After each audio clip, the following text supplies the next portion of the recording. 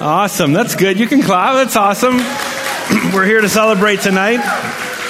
Thank you so much for being here. My name's David. I'm the pastor here. It's a privilege to celebrate Christmas with you and to be able to take time and really reflect and explore and celebrate the birth of Jesus. We love to do that. I'm so grateful for our team, our music team and others, and so many people behind the scenes. About 20 people or so put the first gathering and the second gathering together for us and helped us do that. So I'm just so grateful for that. And thank you for taking time out of your week. I know it's busy. Christmas is in 2 days, and so it's busy for many people, but we're grateful to have you here. Let me ask you this question as we think about Christmas. Have you ever looked at someone important in your life, like across the table or in the car or something, and thought like, I wonder what life would be like if they were never born? You ever think of that? Like, you ever take a trip and say like, man, this trip would have been different without my daughter if she was never born, or my son, or something like that. Have you ever thought like, if my mom was never born, would I still be here? Have you ever? Weird question. Anyways, how many saw the movie Back to the Future?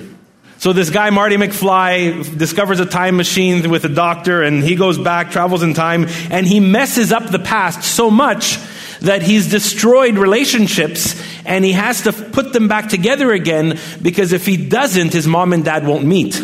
So he's really in a jam, wondering like, I really might never be born. He holds a picture of himself in the future, and as time is going on, as the scenario gets worse and worse, his brother starts to disappear, his sister starts to disappear, and he's really, really freaking out. As we celebrate Christmas, as we celebrate the birth of Jesus, let me ask you this question. What if Jesus was never born? I mean, like, would the world be any different if Jesus was never born? What would the world be like if that birth never happened? Maybe you missed it just before you walked in or we started. There was a Microsoft commercial we played on the screen, and it was a song kind of just really great how they catered to put all that together. And at the end, the last line says, peace on earth starts with me. I mean, where'd they get the idea that there could be peace on earth? Where'd they get the thought, the inspiration that that's possible?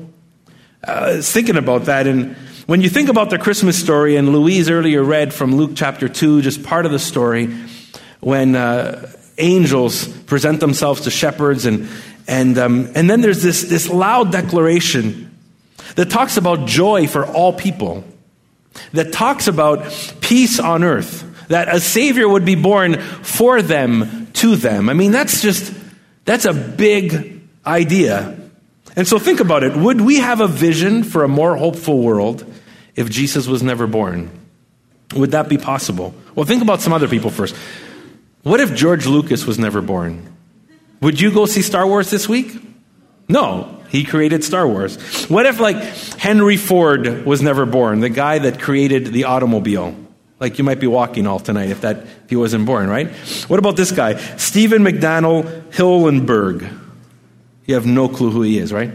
Okay, he created this guy here. He created SpongeBob. There, I thought some kids would like that. See, what would life be like without SpongeBob? I mean, if Stephen McDonnell Hillenburg was never born. I want you to think about, though. Let's kind of shift away from that. Think about these major movements in world history that have increased peace in the world. I mean, I know we watch the news and we definitely understand the global scene. We understand what's going on in our world. There's things that aren't pretty that are going on in our world. There's hatred and anger and war and violence. But there's been major movements throughout history that have increased peace and hope in our world. 4th century, there was a pastor, theologian, church leader named Saint Basil.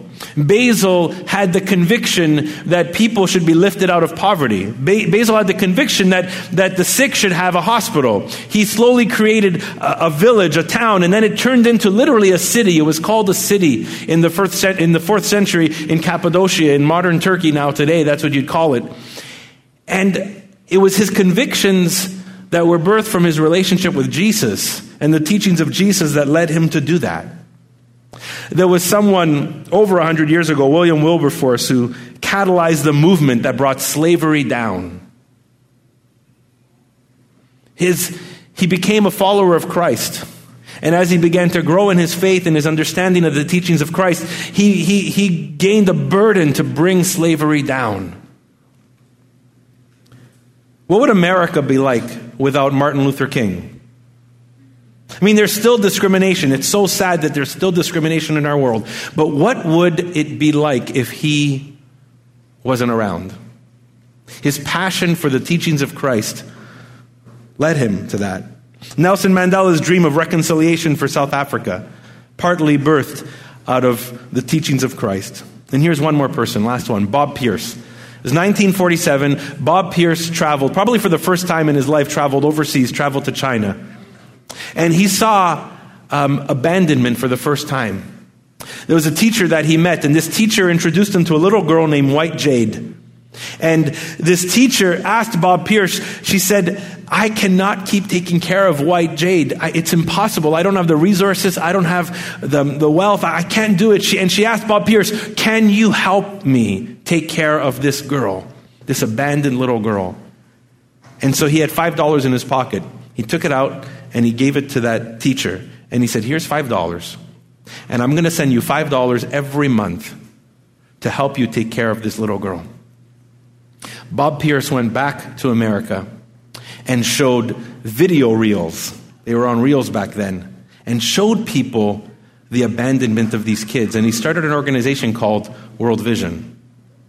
World Vision today has 40,000 staff members, serves 100 million children in 100 countries, and disperses $1 billion a year in the name of Jesus. There was one phrase that Bob Pierce held dearly. It was a prayer he used to pray. And he said, let my heart be broken by the things that break the heart of God. Where do you think that came from? That came from the teachings of Jesus. Each person I just mentioned, they did the things they did because they knew the person and teachings of Jesus Christ. What if Jesus wouldn't have been born? That one birth has been changing the world. That one birth has seen pockets of peace and hope and joy in the midst of some tragedy. But more than that, when someone welcomes Jesus into their life, that begins to change them. That begins to change them from the inside out. And the kind of change that happens is the kind of change that leads someone like Bob Pierce or Basil or William Wilberforce or people in our day and age to live out what God is doing in their hearts. It's not just peace on earth. That feels so big, peace on earth, like Tina said in her piece. What about peace in my heart? What about peace in my life? And the birth of Jesus isn't just for this big vision of peace on earth. It's also for peace in our hearts, our lives. There's the phrase that the angels sing, peace on earth where his favor rests. Where God's favor rests, there will be peace. Some people think, well, does that mean that God has favorites? Like some people have peace and some people don't, and God favors some and not others, and God doesn't play favorites. Those who welcome him are favored by him. Those who welcome him find his favor and then find his peace. There's a story in the Gospels where Jesus now, later in his life as he has begun teaching and preaching and sharing the message of God's kingdom, healing people, he's gathered disciples around him. And there's a moment he sends 70 of these disciples out to another town. And he says, go from town to town. And when you knock on someone's door, say, peace be with you. And if they embrace you and welcome you, stick around that house. Stay with those people. But if they don't, then leave. There was this sense that peace is available for that home. Peace is available for those people if they welcome you. But if they don't, then you got to leave. And that's that kind of idea. Peace on earth where God's favor rests. God's favor rests on those who say welcome. Where you welcome Jesus, peace floods in. Where you welcome Christ in your heart, in your life, peace floods in. In fact, John's gospel tells us that some of Jesus' last words with his disciples, 3 times he says, peace I leave you. Peace, I leave you. Peace, I leave you. And that kind of peace doesn't just come from teaching, doesn't just come from an idea, doesn't just come from a mantra or putting a sticker on your fridge that says, keep calm and carry on. It doesn't just come from that. It comes from the personal relationship that Jesus invites us into when we welcome him. That promise that he gives us when we come into a relationship with him and welcome him into our lives is unlike any other promise, any other relationship. God promises to come and live in you when you welcome him, and his peace floods in. And when that peace rules your heart, then your life changes. There's this phrase from an author named Amy Arnold, and she says this: wherever the Christmas child is born in a heart, wherever Jesus begins his earthly life anew, that is where the life of God's love and of God's peace dawns again. I love that phrase. Wherever the Christmas child is born in a heart, wherever Jesus begins his earthly life anew, that is where the life of God's love and of God's peace dawns again. That's the promise when we embrace and welcome Jesus into our lives. Some of you here tonight, and you're celebrating that peace. You're here because you've experienced that peace. You've experienced a relationship with Christ, and you're celebrating that. We celebrate that all year round. We celebrate it at Christmas too, because the birth of Christ has changed not just human history, but our hearts, our lives. But some of you have come longing for peace, longing for something like peace to grow in your heart. So Jesus didn't just come to change the world. He did, but he came to change you, and he came to change me. And it starts with peace in people and pockets of people that find peace in Jesus. They overflow with peace to others. But regardless if you're a manager in your company, a stay-at-home mom, a CEO, a student, maybe you're in work or out of work, maybe you're struggling or you feel like you're in success, I would bet that each and every one of you and every person we lock eyes with on a regular basis long for peace.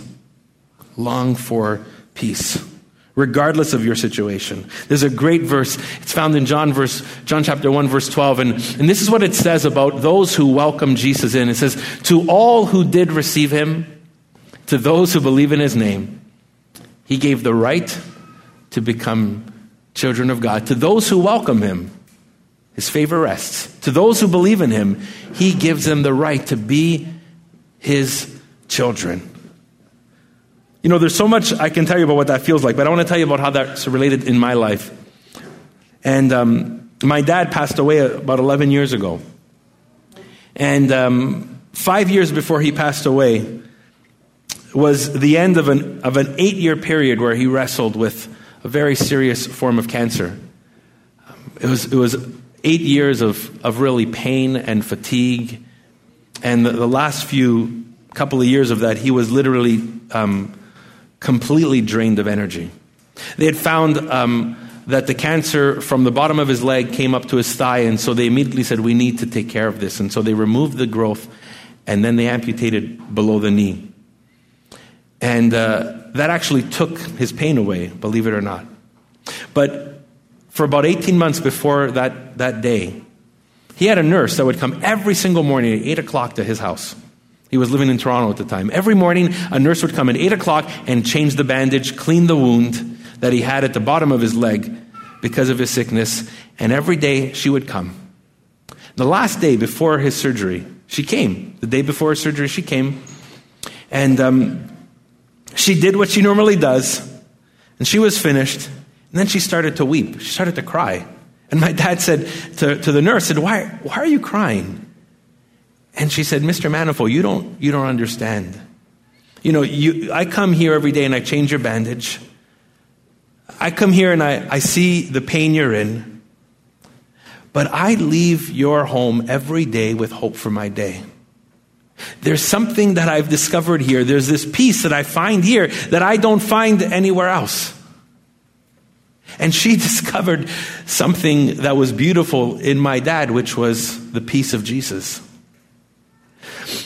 Before my dad, the day of my dad's operation, we were sitting in the hospital waiting room, and he was in 2-3 hours. He was in surgery. And we were sitting there with my family, and all of us are followers of Jesus, and so we're sitting around waiting.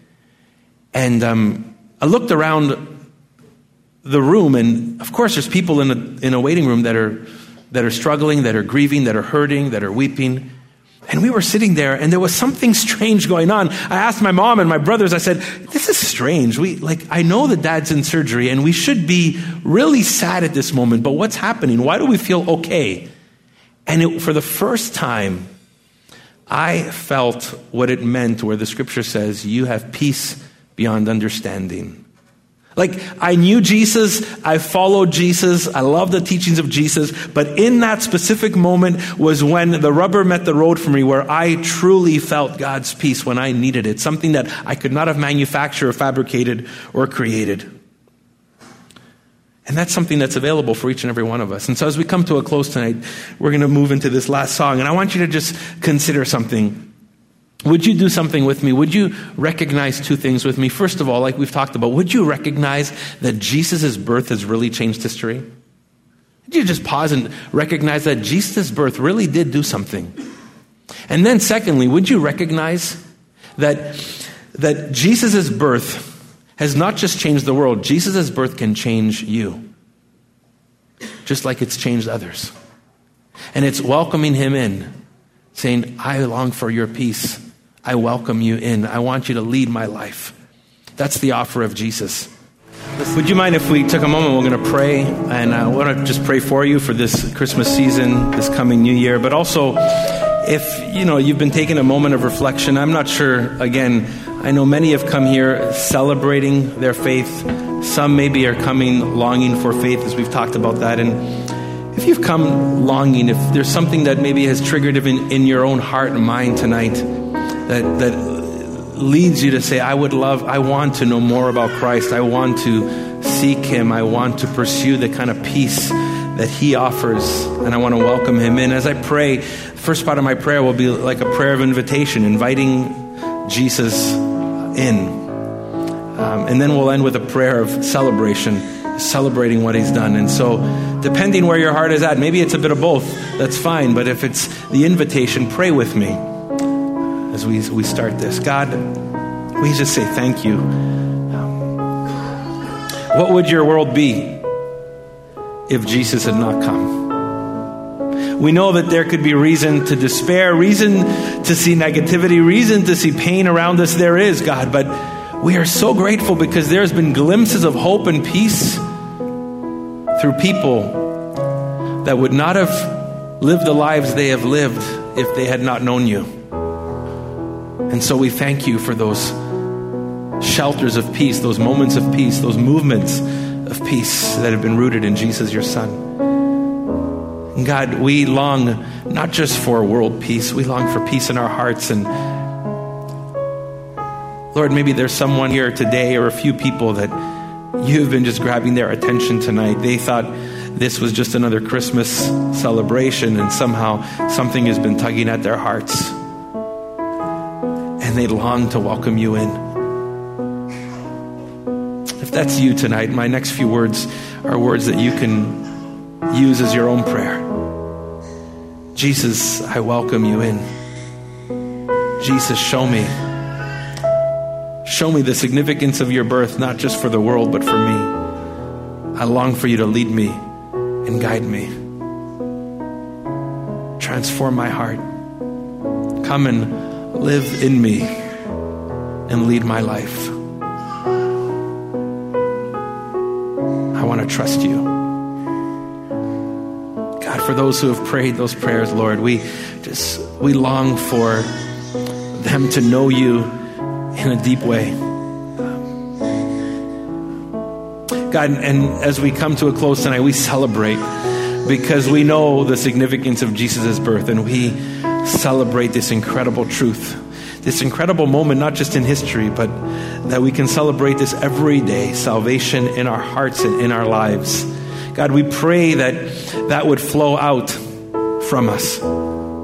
As your message of peace is true, may it not just be true for us, but may it be true for our streets and our neighborhoods. Lord, the message of your gospel is not just good for us. May it be good for our streets and neighborhoods, God. May it overflow in word, in deed, in belief, in faith. We pray this in in Jesus' name. And God, we pray for this coming new year, for people who are longing to have a different kind of 2016. We pray and lift them up to you and pray that in Christ's name you would do something extraordinary as they allow you to lead them. We thank you for this evening and all that has been celebrated here tonight. Every single individual who you love dearly. In Christ's name we pray. Amen.